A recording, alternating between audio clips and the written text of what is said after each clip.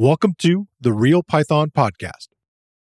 This is episode 168. Have you ever encountered strange behavior when trying something new in Python? What are common quirks hiding within the language? This week on the show, Christopher Trudeau is here, bringing another batch of PyCoders Weekly articles and projects. We discuss a recent blog post that lists a collection of quirky Python behaviors. We share a few examples with explanations, but leave several as puzzles to dig into.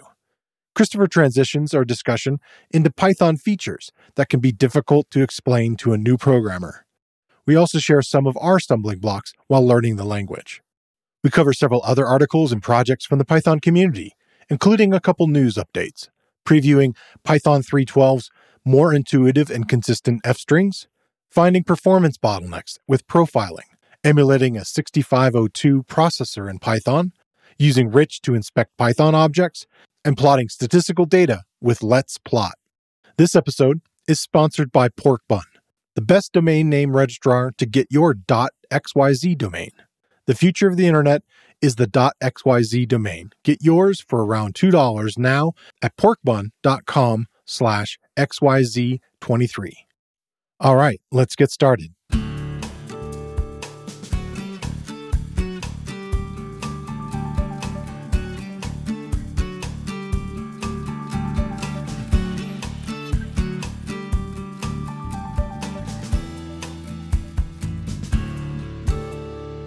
The Real Python Podcast is a weekly conversation about using Python in the real world. My name is Christopher Bailey, your host. Each week, we feature interviews with experts in the community and discussions about the topics, articles, and courses found at realpython.com. After the podcast, join us and learn real-world Python skills with a community of experts at realpython.com. Hey, Christopher, welcome back. Hey there. Excited to dig in this week. We have just a couple pieces of news, and we're both going to take one of these each. So what was your news item? Yeah, it's funny. Off air, we were discussing the fact that some of the stuff we call news when we only chat every 2 weeks, and then it takes us a bit to get an episode out. And so the title of news is a little funny, but here's some news. Yeah. The one that's going around around the web a lot right now, especially on sites that have a tendency to rename themselves. The official announcement from the Python Steering Committee that PEP 703 has been accepted. Yeah. In case you don't all have the PEP numbers memorized, 703 is better known as the no-GIL PEP. Yep, you heard it here, probably not first. Yeah. The GIL is being removed. So in order to try and minimize any backward compatibility challenges, 2.7, the removal process is going to be as follows. First, both a GIL and no-GIL build will be available simultaneously. They're hoping this will begin in Python 3.13, which would be October 2024. Okay. The library maintainers will then have time to build binaries that match the new signature. But of course, that will mean supporting both versions for a while. The hope is around the 5-year mark, the no-GIL version will be the only choice. There was a bunch of language in the announcement leaving wiggle room on the dates, recognizing that as the work progresses and more information becomes available, things could change. Yeah. This is kind of a big deal and not at the same time. So if it's done right, a significant percentage of Python coders will never see any difference at all, maybe some performance improvement. For library maintainers, especially those who write extensions, this is going to be a little extra work for a couple years. But the goal is to do what is actually a massive change under the hood using as seamless a process as possible. I believe you've got a little news as well. Yep. This is about polars, which we've talked about on the show, and it's come up in lots of data science discussions of late. And I don't normally go on Reddit, but I did recently, and on the r/Python Reddit, there was an announcement, and it was from Richie Vink, who's the creator of polars. They were announcing that they're starting a company and that it will be built around polars. And it's kind of cool because it is almost exactly 3 years ago that he made the post in the same subreddit announcing the polars project to begin with. So kind of a neat transition in 3 years. But I definitely have seen the popularity in the data science world and people that are working with large amounts of data. There's a lot of excitement around polars, and also there's a lot of excitement around this kind of stuff. We talked about Will McGugan creating his textual company, and I think that's great. I approve of these types of companies compared to lots of other sort of VC things I see. So good on them. So what's your first topic this week? Well, can you believe it's been almost 10 episodes since I've uttered the name Leodonis Pozoromos? Oh, no. Wow. So we're overdue. My first article is by our most prolific author, and it's called Python 3.12 Preview, More Intuitive and Consistent F-Strings. As the 3.12 release approaches, you're going to see more and more content like this, highlighting those features that are coming. A bunch of work in 3.12 goes to make the F-string format a little more consistent and a little more sane. This is yet another one of those things that can be done because of the switch over to the peg parser back in Python 3.9. So we're still gaining language features from that change, which is kind of neat. F-strings were introduced in 3.6 as a replacement or addition to the old C-style string format, as well as the dot format call. And oddly enough, though, they were never actually part of the official Python grammar. They had their own syntax, and a custom parser was built into CPython for dealing with these kinds of strings. So it was kind of a separate beast. Huh. The changes in 3.12 make F-strings actually part of the grammar, and underneath, that means the core developers have less work, as they no longer need to maintain two parsers. And it also means for other implementers like PyPy, they can just implement the grammar. It's all part of the spec now, which is nice.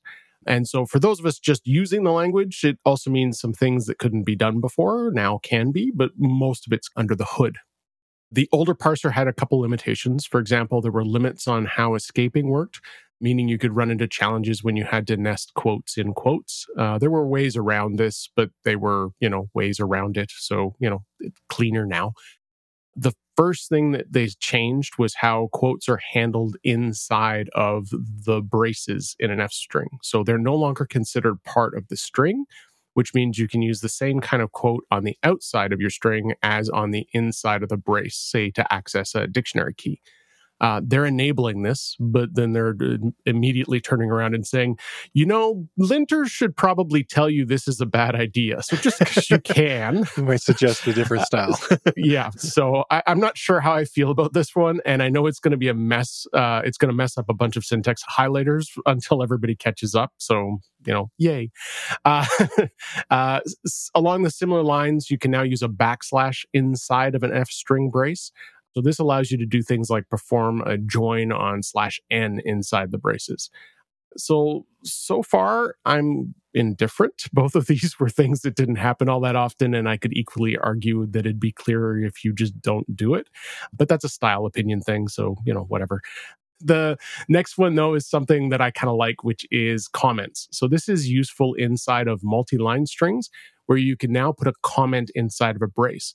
So if you've got some chunky, big multi-line code going on, you can remind yourself why you did that right in the middle, which is kind of nice.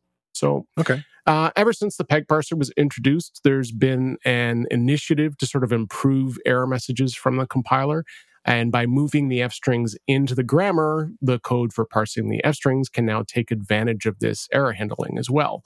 So now the parser is going to be able to better point out where in an F-string the problem is, rather than the old code, which basically said, hey, invalid syntax, and then you got to figure it out yourself. So the rest of the article covers some of the limitations that still exist in F-strings, like what to do with lambdas and how to escape braces and things like that. Definitely looking forward to 3.12. And if you want some good examples of some of the things I've been talking about, the article is a great preview. Yeah, my topic that's coming up digs a little bit into a feature for Python 3.12 also. So there's a lot going on there. And man, Real Python, we've been hitting it often with lots of little sort of articles in the pre-release zone to give you an idea instead of like just announcing it all at once it comes out. Lots of previewing that you can do on the site right now. Python professionals use the .xyz domain. It's the ideal domain extension for AI-powered solutions, blockchain, and Web3 uses. Since every domain name at Pork Bun comes with tons of freebies like SSL certificates, Whois privacy, DNS, URL forwarding, and hosting trials, you'll have everything you need to launch a professional, high-performance .xyz site with a few clicks. Because we pay for things that should be free, right? Intelligent solutions require limitless possibilities. Unlock yours with a .xyz domain. Now available for only around $2 at porkbun.com/XYZ23.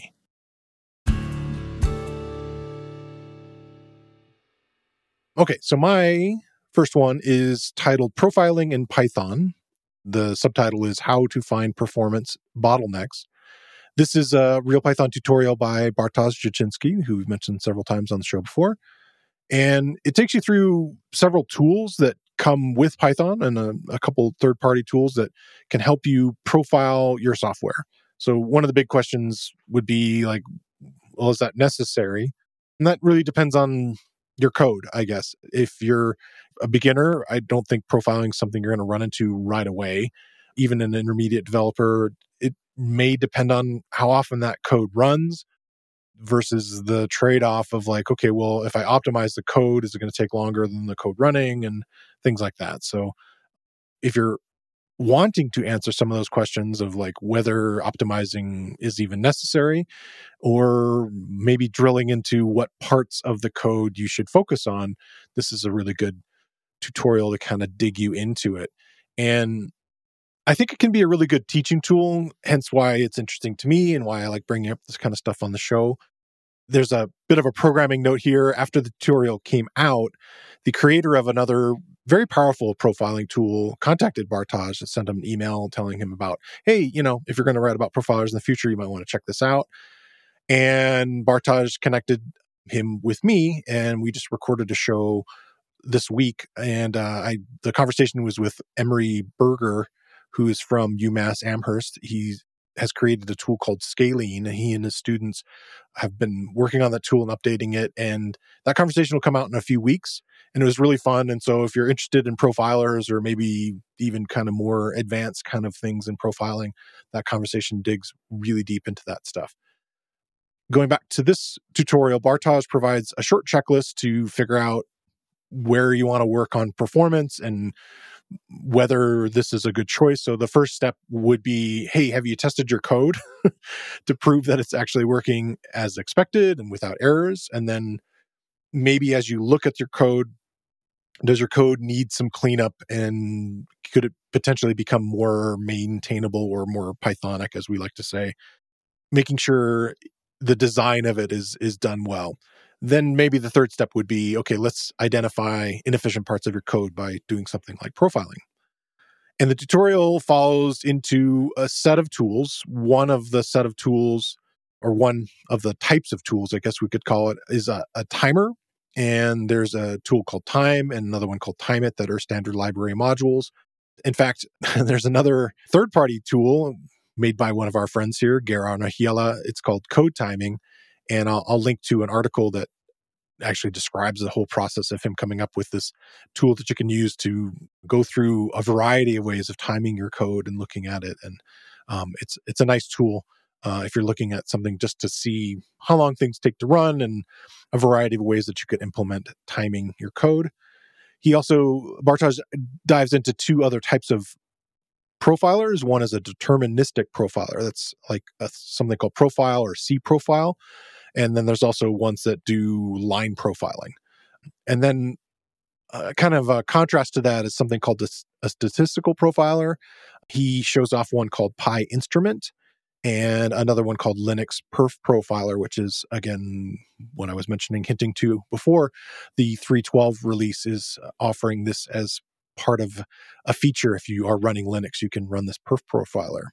From there, it kind of digs into each one of these. He measures the time execution. Each one of these has code samples with it where you can run this and try this out yourself. He then goes from time into Timeit, and you can do much more benchmarking there with short code snippets. And it can be Timeit's a neat tool if you've ever seen it before. That you can set up parameters for it to run multiple times and give you this better averaging, and it avoids some of the problems where are you timing like importing your code as opposed to the code running and things like that. And this helps kind of give you an idea of that. From those time type of things, he digs into the deterministic profiler of C profile, and it collects really detailed runtime statistics. It's kind of a go-to for many developers. It falls into that deterministic camp, and it'll show you what functions were called and how many times they were called, and kind of where the time was spent in your program. But depending on the way your code is written, this may not tell you a whole lot. The answer could be, wow, spent a lot of time in main. And it's like, okay, well, if that's the only primary function that's happening there, it may not give you a whole lot of help. So if you divide your code up into multiple functions, then it could show you potentially within these separate function calls where this performance is headed and what's happening. One kind of problematic thing that I definitely got into in my other conversation about performance is that it does take some overhead because the code is running kind of in parallel with it, and it can produce a lot of noise in its reporting. And so there's kind of this trade-off a little bit. And depending on the tool that you have, it can be like 50% slower or even more than that when you run something like C profile, because it's sort of standing on top of things and monitoring all these things in the background.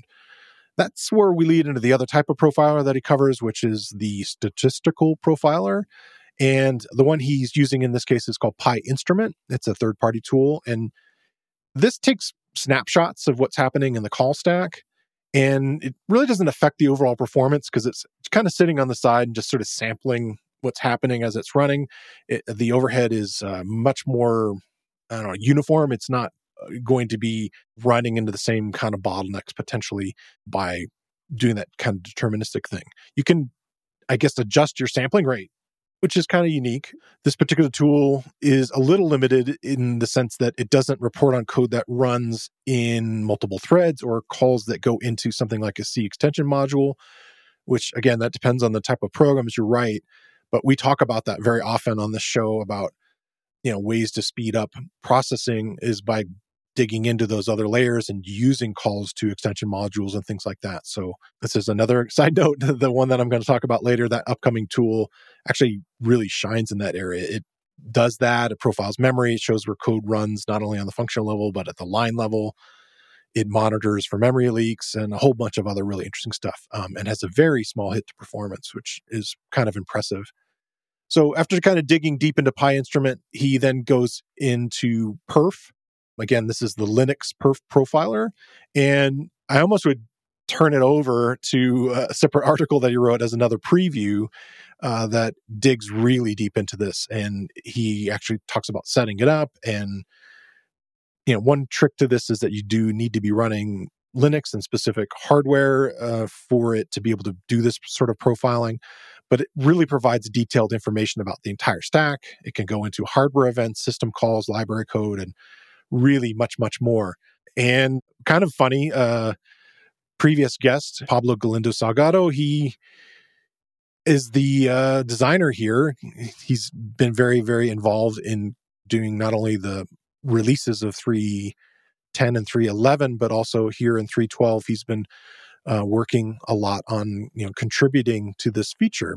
He came on the show to talk about Memray back in episode 128, which is another profiler, again, kind of digging deep into this idea of profiling your code, and in this case, memory and where it's being used and spent. So this is even a much more detailed one that is, again, going into like hardware events and system calls and other things beyond just memory. But he explains a lot of the benefits in there, and there's links to that other tutorial. So this tutorial is really thorough. It gives you code examples, like I said, to try out and run each one of these things. It includes a new format for Real Python. There's a section at the end called Key Takeaways, which is kind of this interesting thing where like there's a question that's in sort of a collapsed portion of text there that you can sort of think to yourself and test your reading comprehensions and of the concepts covered, and then sort of expanding it. I'll give you an example of one. The question is, what's software profiling? And the answer is, profiling a program is about measuring and analyzing its numerous runtime statistics in order to find hotspots or performance bottlenecks. High memory consumption, inefficient CPU use, and excessive function calls can be common indicators of potential issues in your software that need improvement. So just kind of giving you detailed answers on the types of things that were covered throughout this particular article. So key takeaways is going to be kind of a feature that we're adding to a handful of our tutorials and articles kind of heading forward. Yeah, I enjoyed it. It's a interesting dive into profiling and helped me turn into yet another episode by Emery Berger reaching out to me. So we're going to cover his tool called Scalene in an upcoming show. Do you run profilers yourself? And if so, which ones are you running, Christopher? I haven't had to do it in a while. With the vast majority of the work I do is on the web. Yeah. Usually the bottleneck tends to be the database.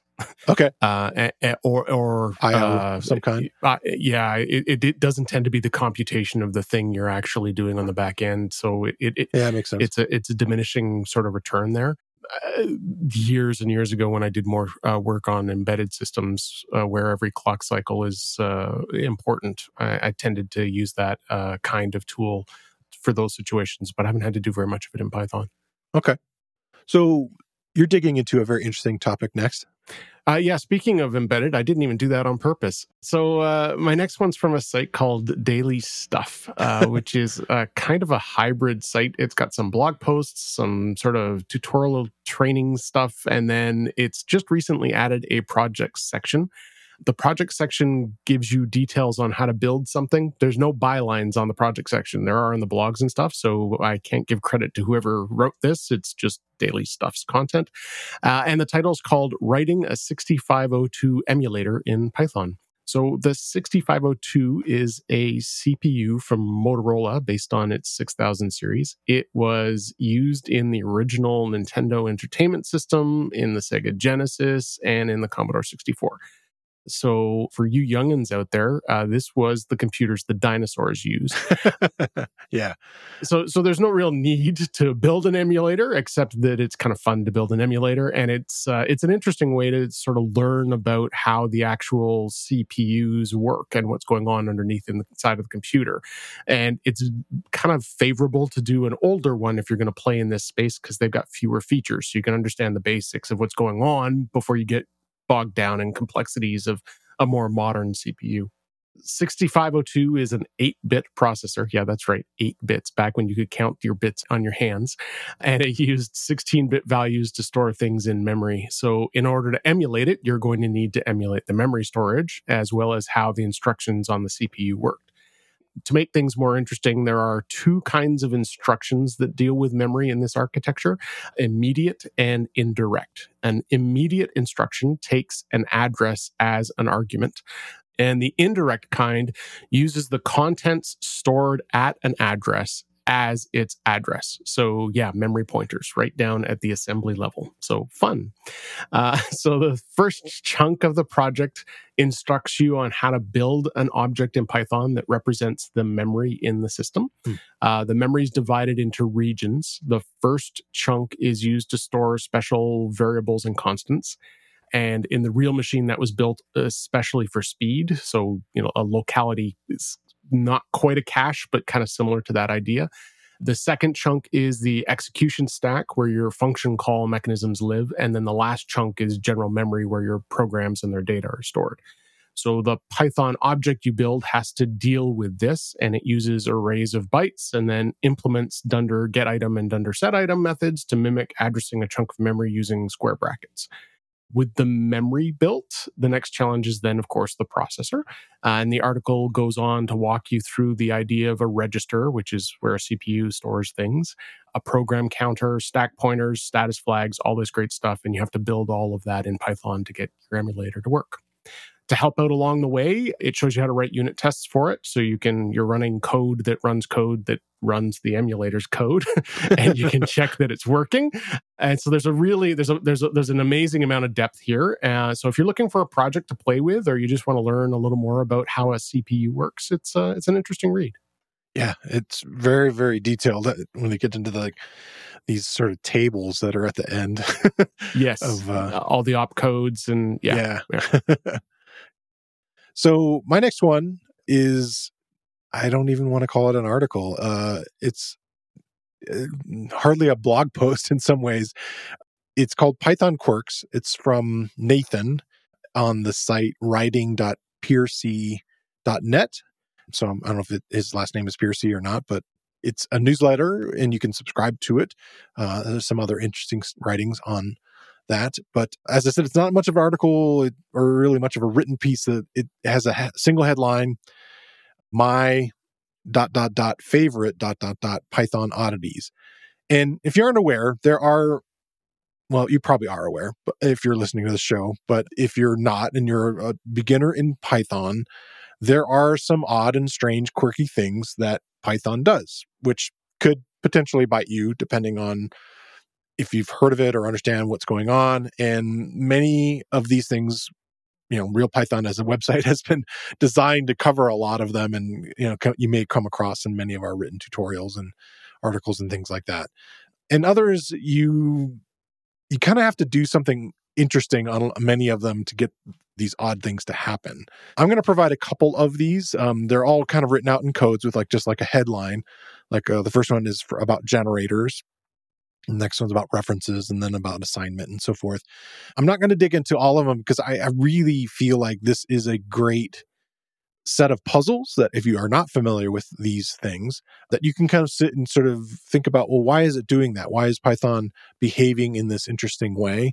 I'll highlight a couple. And then he also, as kind of an additional piece at the end, has a bunch of links that go into other resources where other people are writing about this, and there is bigger, fuller explanations, but there aren't in this particular example.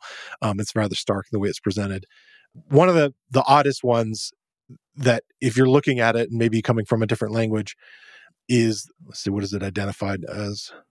Exponentation, if I can pronounce it, but how exponents work kind of in Python. A common way of writing raise something to the power of is to use that sort of rooftop looking caret symbol. So 2 raised to 3. And as you type that into a Python REPL, that would output 1. And it's because the operator in Python isn't the caret for raising to the power of. It actually is 2 asterisk symbols, the thing that you use for multiplication. So if you wanted to raise 2 to the third power, or cube 2, you would do 2 star star 3. So what is this sort of operator doing? It's a bitwise operator. It's in fact the bitwise OR operator in Python. So it's doing a completely different type of thing. And so that could bite you, again, if you're not familiar with it, and definitely looks odd to a lot of people when you see it kind of appear there. One that has always been a favorite trick of many people that I know teaching Python or showing Python stupid tricks up on something like Twitter or whatever, is this tuple behavior. And it's actually kind of a cool thing that you can actually swap values in a single line of code. If you have 2 values, A and B, and let's say you've already assigned them, you can write out to swap the 2 of them. You can do it in a single line. You can put A, comma B, and then use the assignment operator of equals and B, comma A. And that will swap the values between the 2 of them. There's no need for intermediate values or places to hold things or whatever. And the reason is the way that tuple assignment and works inside of Python. It's able to address that directly, which is really kind of cool. And the last one I'm going to mention that is neat, that's inside of here, neat in the sense that you need to be aware of it, is a problem with default arguments. If you have a function that has a default argument and it's mutable, like in the case of a list. So let's say you define foo and it has a value of A equals empty list. Well, A is now a mutable object. It's a list that you can keep updating and changing. And if you, in the body of the function, have it say a.append, say another value, X or something like that, and you print it out, and the first time you run that program, you're like, oh, great, I'm going to get an empty list and it's going to append a single item into it.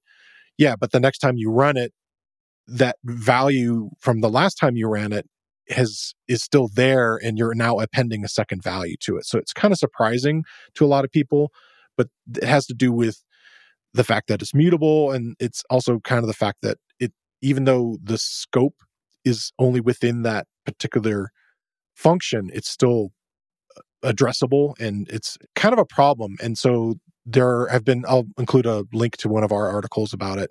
It's better that if you're going to try to do that and you want to have a list variable inside of a function like this, it's better to define it to something like none initially and then create the thing after it. Anyway, there's a couple of things that are in that same kind of mutable camp as far as like how Python deals with references that are kind of included here. But so those are my couple. I don't know if you had some yourself, Chris, that you liked out of this list. Yeah, that mutable one is it's a massive foot gun. I have shot off a few of my own toes with it in the past.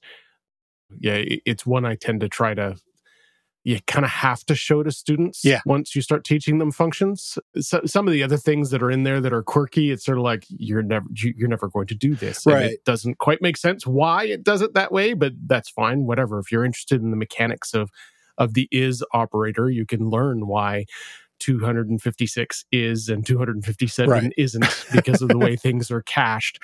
But programmers, you shouldn't be using the is operator, so it doesn't matter in this situation, right? So that kind of stuff I don't find bothers me as much.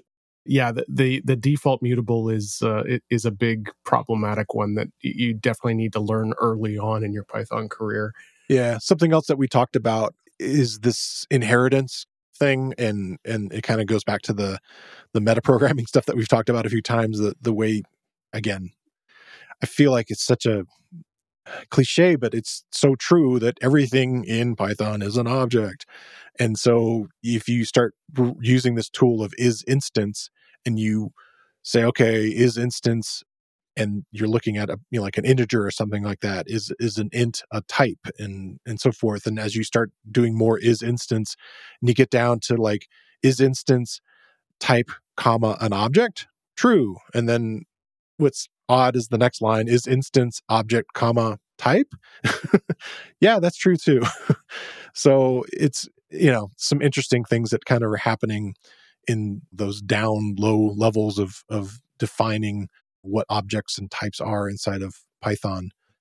But yeah, it's an interesting list. There's a whole bunch of ones. And then, like I said, it's probably more fun for me to leave a lot of these for you to kind of puzzle through. I mean, if you need help, there are some links at the bottom to kind of dig through. But it's just, again, not so much a tutorial or article in this sense, but just sort of, an interesting list of quirks. This week, I want to shine a spotlight on another Real Python video course. It showcases a data visualization library with a similar approach to one of the projects mentioned this week. The course is titled Graph Your Data with Python and ggplot, and it's based on a Real Python tutorial by Miguel Garcia.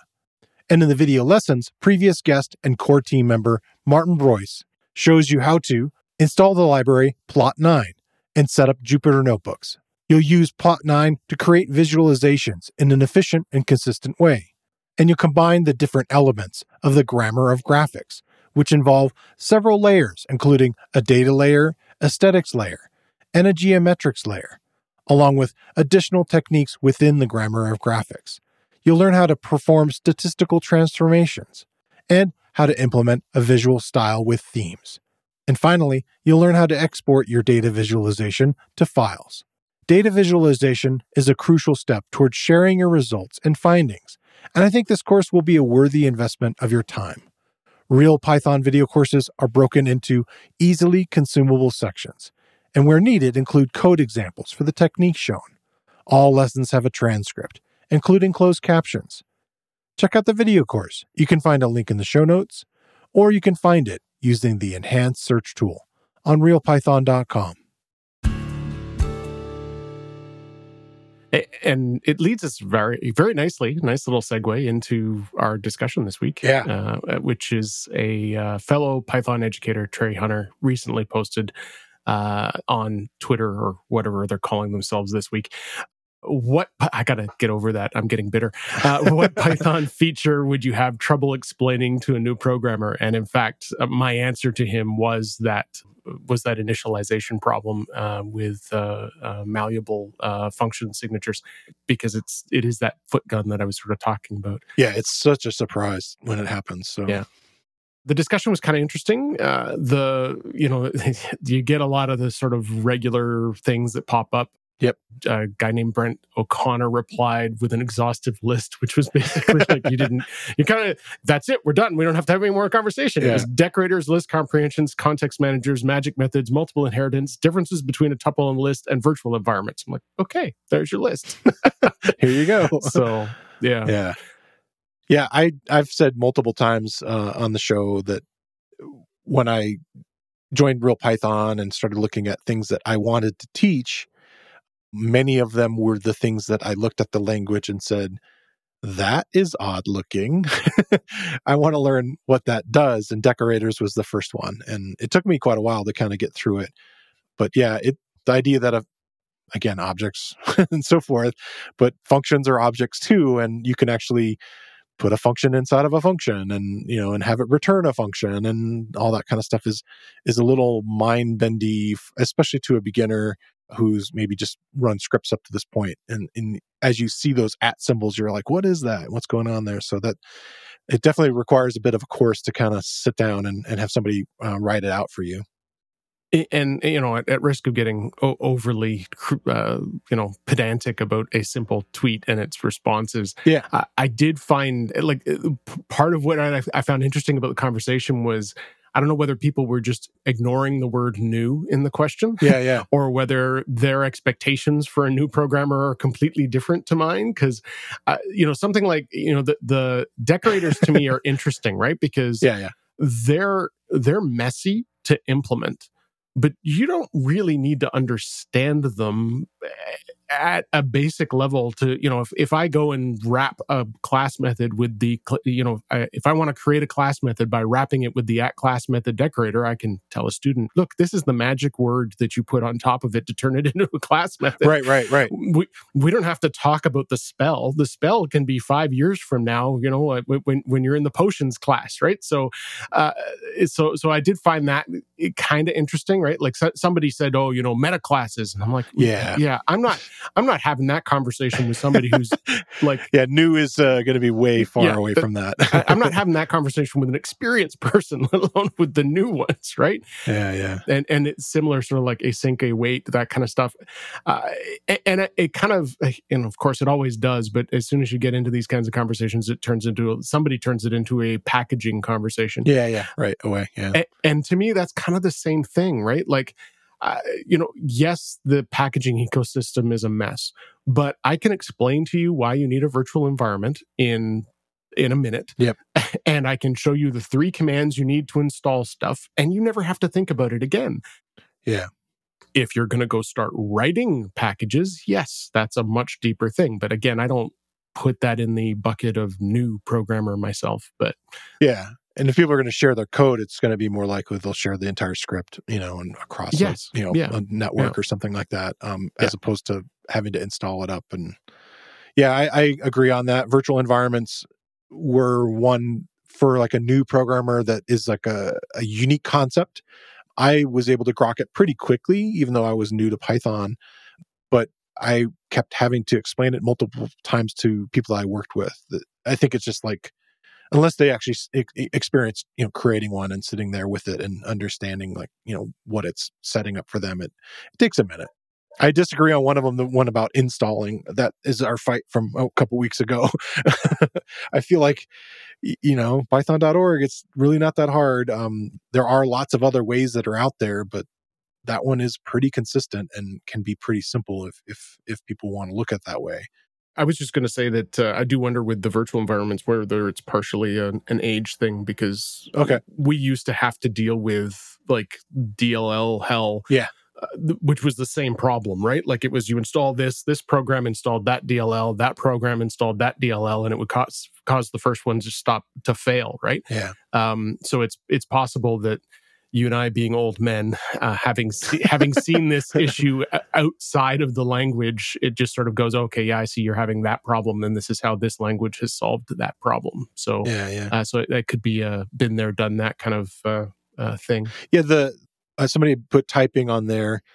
Again, as a new programmer, it was more in the context of me looking at code that was written and me seeing something that was, this is a crude way to say it, but not functional.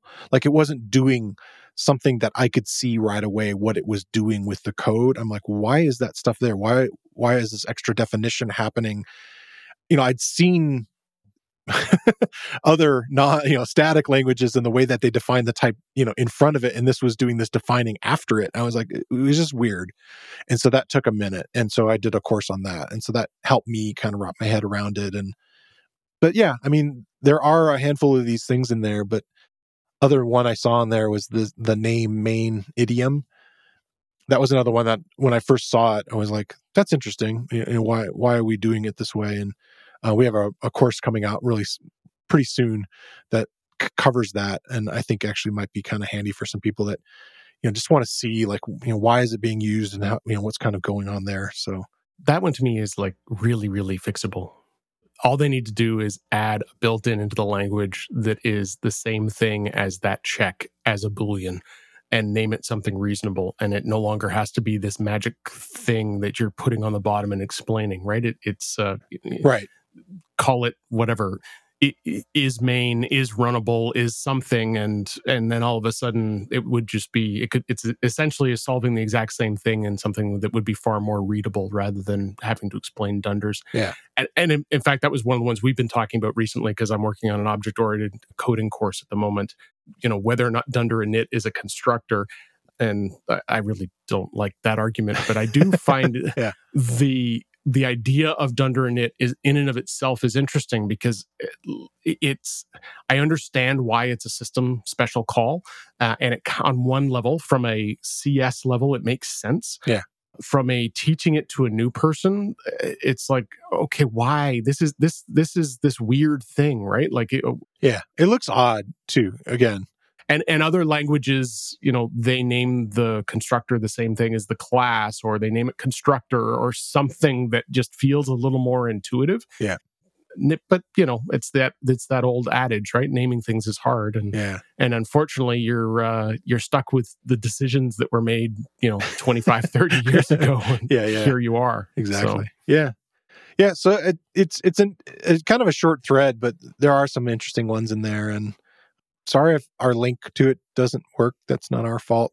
But if you do have a Twitter account, you should be able to access it and look at it. But I think we hit most of the ones that were in that list. So, well, cool. I think that takes us into projects. I think you have one based on a name that I mentioned earlier. Also, lots of connectivity here this week. Yes, we seem to be doing this. My project this week is sort of a project and sort of not a project. It's an article from Will McGugan, the textual guy, and he writes about the Rich library. Rich has been covered before. In fact, Will's been on the show. And what made this particular article show up on my radar, though, was it's a non-rich way of using rich. So built into the library is a function called inspect. And this takes an object and spits out a bunch of information about it. And because it's in rich, the output is formatted very nicely for your terminal. Yeah. So with inspect, you can see all the attributes on the object along with their current values. With an extra argument to inspect, you can also see all of an object's methods. The method info even includes the method's docstring, available in either a summarized or a full detailed mode. So you've got control as to how much it spits out. So it's just like if you're in the REPL and you're wanting to look at something, it is a nice, clean output of a whole bunch of information, a sort of a replacement for vars or dir kind of thing that you might do, but looks a lot better and gives you more info. So it's a nice little tool to add to your debugging library. And there was even a little addendum at the end of the article that they added afterwards. Somebody added the information about how you could automatically stick this in your namespace. Yeah. So that if you're, in your REPL, you don't have to import it, that it can always just sort of be there. So it was, always good stuff from the folks at Textual, and another little debugging tool to help you out. Yeah, that default set of methods for like your REPL was something we covered recently too. Recently being a couple months or so. I think it was on Leodon's another one of his articles or whatever about modifying the REPL. Yeah, I agree that it's one of the prettiest ways to look at that information that I've seen. So my project is from JetBrains. JetBrains creators of a variety of different tools. Probably PyCharm is the one most people have heard of, but they make a variety of tools for data science work and things like that. And they have made an open source plotting library for statistical data. It's kind of cutely called Let's Plot. The Let's Plot API is largely based upon an API provided by a tool from the R language called ggplot. And ggplot was one of the first libraries, if you've ever done R, that it's the go-to tool there. And it's based on a kind of a interesting thing called the grammar of graphics. And there's a whole book that dives into this. And the grammar of graphics requires sort of three things as you kind of look into it. The first is the data, which is the information where you're going to create the plot, and then aesthetics, which provides the sort of the mapping between data variables and the aesthetic or graphical variables used to sort of define that sort of underlying drawing system. And then it has geomes or geometric objects, which define the type of geometric object you're use in the drawing. And you can use points, lines, bars, and lots of other things. RealPython has a video course, and it probably will be the course spotlight this week that digs into another tool that's in a similar way covering this stuff. It was called Plot9, which is another kind of wrapper and look at this whole idea, digging into the ggplot and the grammar of graphic stuff. So I'll probably link that this week. But the library is really nice. It has really good documentation. It includes a whole Jupyter Notebook sort of cookbook kind of tool. The output's very, very pretty. I like the interactivity of it. It has probably some of the better looking tooltips and the customizability as you hover your mouse over things and seeing what the data is doing and giving you even more detailed information than just seeing the overall map. So there's a whole section of the documentation that digs into charts, contours, marginal plots, visualization of errors, smoothing, bivariate distribution, time series, images, facets, coordinate system, blah, blah, blah. It goes really, really detailed into it. But then it has a whole other one about maps and proportional symbol maps, choropleths, a whole bunch of other kind of layer things that you can then apply using that sort of ggplot2 style. Even gets into geocoding. It's a neat library. It really digs into a lot of stuff, and I'm a big fan of visualization and looking forward to playing with this a little bit more. There is a unique technique called sampling, which you can use to address large data sets that you can kind of tend into over plotting things. And so you can kind of reduce the amount of things that are being plotted out by applying sort of sampling techniques to it, which is neat. It works really well in Jupyter Notebooks, or I guess they have a tool called Datalore that it works very well in also. So yeah, let's plot.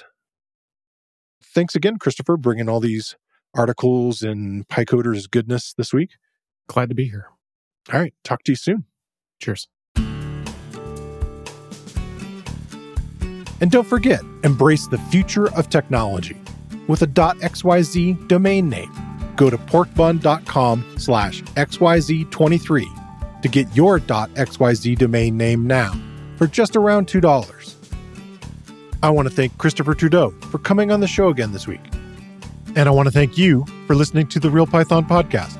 Make sure that you click that follow button in your podcast player. And if you see a subscribe button somewhere, remember that the Real Python podcast is free. If you like the show, please leave us a review. You can find show notes with links to all the topics we spoke about inside your podcast player or at realpython.com/podcast. And while you're there, you can leave us a question or a topic idea. I've been your host, Christopher Paley, and I look forward to talking to you soon.